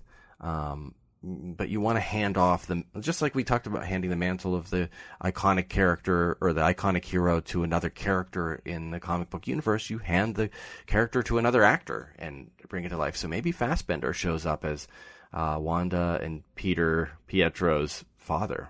Long lost, never could be spoken of before due to rights violations, but helps bring them out of it. I don't know. We do get, but then we have that thing that their parents died, right? So that was isn't in the comics like Wanda finds out later in life that she's actually Magneto's kid, right? So another big aspect of this that we haven't really explicitly talked about is that Peter, as played by Evan Peters, is a mutant. That's a mutant, and that's the first mutant in a Marvel. You know, they've had like, I forget what they called them in Agents of S.H.I.E.L.D. Specials, something like that. Or I don't know. Anyway, they've skirted around the fact that they couldn't use the word mutant because they didn't have the rights to it because Fox owned it. So they haven't. So and when I asked Kevin Feige about like whether or not the fact that they own the word mutant now would enable them to explore Wanda's backstory through that lens, he was like, we're not going backwards with that. We're only going forwards with that. So this idea that like the multiverse cracks open and all of a sudden mutants can be part of this universe because they were part of that other universe is fun to think about, right? Yeah, totally. So there you go. Mutants are here. Fox is here. Welcome to the new era of Marvel storytelling. Okay, we've gone on a really long time. I just have one last thing to talk about. Mm-hmm. Are you ready? Okay, I promise. Then we'll be done. We've talked a lot about Mephisto. I go on and off the Mephisto bandwagon. You have been like very reasonable in your like, I don't know if we want to do the devil here, whatever. And I think that that's a very fair attitude. I am currently back off I was on it. Now I'm off the Mephisto bandwagon. That's the joy of theorizing. You can change your mind week to week. It's okay. You can be wrong. It's okay. The current theory that I've really glommed onto, that I've heard, circling around is this idea that the villain here is, the character of Nightmare. Have you thought at all or had any experience reading about Nightmare? No, fill me in. Okay, so Nightmare is basically like a demon figure, similar to Mephisto, but more explicitly in the realm of trapping people in dreams and then feeding off of them in that sort of dream world. So like this Freddy idea, yeah, that's true. So this idea of like trapping someone as powerful as Wanda in a dream world, and then feeding off of grief, perhaps. That's something that Monica mentions when she comes out of the bubble. This idea that she felt like weighed down by grief, is kind of interesting. And this idea that Nightmare, either as Agatha or controlling Agatha in some way, could be the big one behind here. And a little bit more information on that is that back when Scott Derrickson and Cargill were still going to do Doctor Strange 2, Cargill mentioned that Nightmare was their planned villain for that. So there's a scenario I like where Doctor Strange shows up at the end of this series to sort of rescue Wanda from her own, bad decisions, and thinks he's defeated Nightmare, but Nightmare is just hanging out waiting for the next opportunity, and it boils over in Doctor Strange and the Multiverse of Madness. What do you think? Do you have any thoughts on that? I mean, like, I'm reactions? digesting You can say no. I'm digesting here, but I think, like, I think that's great. Yeah. I mean, like, I'm on board. Like, you've sold me. Like, let's see that. I love that there is still so much that the Marvel universe is so vast, the comics universe is so vast that you can pull out characters. And I'm like, I guess I've heard of him. I'm not 100% familiar with that story, but what you described, I'm in, right? I think that'd be a cool way to set it up. Is that where WandaVision is going? Like, how much, like, they do have to be careful how much, load bearing they expect this show to do in terms of, setting up its future. And we have this sort of fallow period at the end of Endgame, and as Marvel is trying to, launch a whole new, God, what do they call the past decade, like the Infinity Saga, right? They're trying to set up a new saga. Right. So yeah, I think WandaVision's already carrying a pretty full pack, but yeah, if you want to introduce that, get the Nightmare going, introduce the idea of a little more about how the world of magic works, then I'm in. Okay, so let me leave you with this. I'm going to read. Everyone loves it on a podcast when you read from a Wikipedia page, right? But let me read this little section from the Nightmare article on Wikipedia. The ultimate Marvel incarnation of Nightmare can shapeshift into different forms based on a victim's memories. He appears in Ultimate Spider-Man, a demon of dreams that plagues Doctor Strange's mind with nightmares. When Spider-Man enters the building, a misconnection led to Nightmare moving to Spider-Man's mind, where the young web-slinger gets plagued by Nightmare's torture. To torment Spider-Man, Nightmare takes the form of Mary Jane Watson, Aunt May, Eddie Brock, Harry Osborn, and the Green Goblin. Doctor Strange eventually entered Spider-Man's mind via a spell and vanquished Nightmare. However, the demon takes Doctor Strange's own father's form. After some effort, Nightmare's main appearance, a half-rotted gray corpse, is revealed as he's defeated. And then he escapes the Sanctorum and possesses Doctor Strange. So if we're talking about a multiverse trilogy of WandaVision, Spider-Man, and Doctor Strange, Nightmare is sort of this overarching villain, tormenting and possessing and confusing and confounding these figures with dreams and nightmares and dead characters brought back, etc. That's kind of fun and juicy to think about, right? It definitely fits the pattern that they've established with the show so far and its themes of grief and loss, for sure. All right. So we'll see. We'll see how this all turns out. But it's just a fun thing to think. I think Nightmare is much more fun than Mephisto as something to think about. But once again, a drone might just be a drone. And sometimes Quicksilver is just Quicksilver. So you never know. But these episodes are running long, but there's just so much to talk about with, these shows, which, wasn't necessarily obviously going to be the case when it started. So it's really fun. Is there anything we didn't touch on that you wanted to mention? The little plastic tiger that keeps turning up on the show. Yes. Not to one more thing. Talk about carrying heavy pack. This episode is very long, but it's just so conspicuous in the shots. And then there's the Agatha line where she's doing, what was it, jazzercise or something? To calm the babies. And she's like, you can't tame this tiger. I don't know what it means. I think maybe it doesn't mean anything. Maybe it's like oranges in The Godfather. Like it's just there to catch your eye and be a little bit of a symbolism that, doom is near or something's afoot. But, definitely notice that tiger. What do you think? Yeah, it's, I absolutely noticed it. It was foregrounded in a couple shots. And I had some questions about it. So we don't have answers, but we just wanted to let you guys know that we're asking questions. about this. I think we should read a double entendre into every single thing that Agnes ever says. And I would like to know what she actually sprayed on those babies. But yeah, if you have any tiger thoughts, please email us, stillwatchingpod@gmail.com. We got a bunch of great emails. Richard read a few in the first section. I'm sorry we didn't get to any in this section, but I am reading all of your emails, and we will continue to do so. Anthony Bresnikan, where can folks find your great work? You can find me on vanityfair.com, and always happy for the clicks. Yeah, you can find Richard there too, as well as my work, and you can find Richard on Twitter at Rylaws. I'm at Joe Wrote This. And we will see you all next week in the 90s. In the 90s, or in the multiverse, wherever you happen to appear. Sounds good. Bye.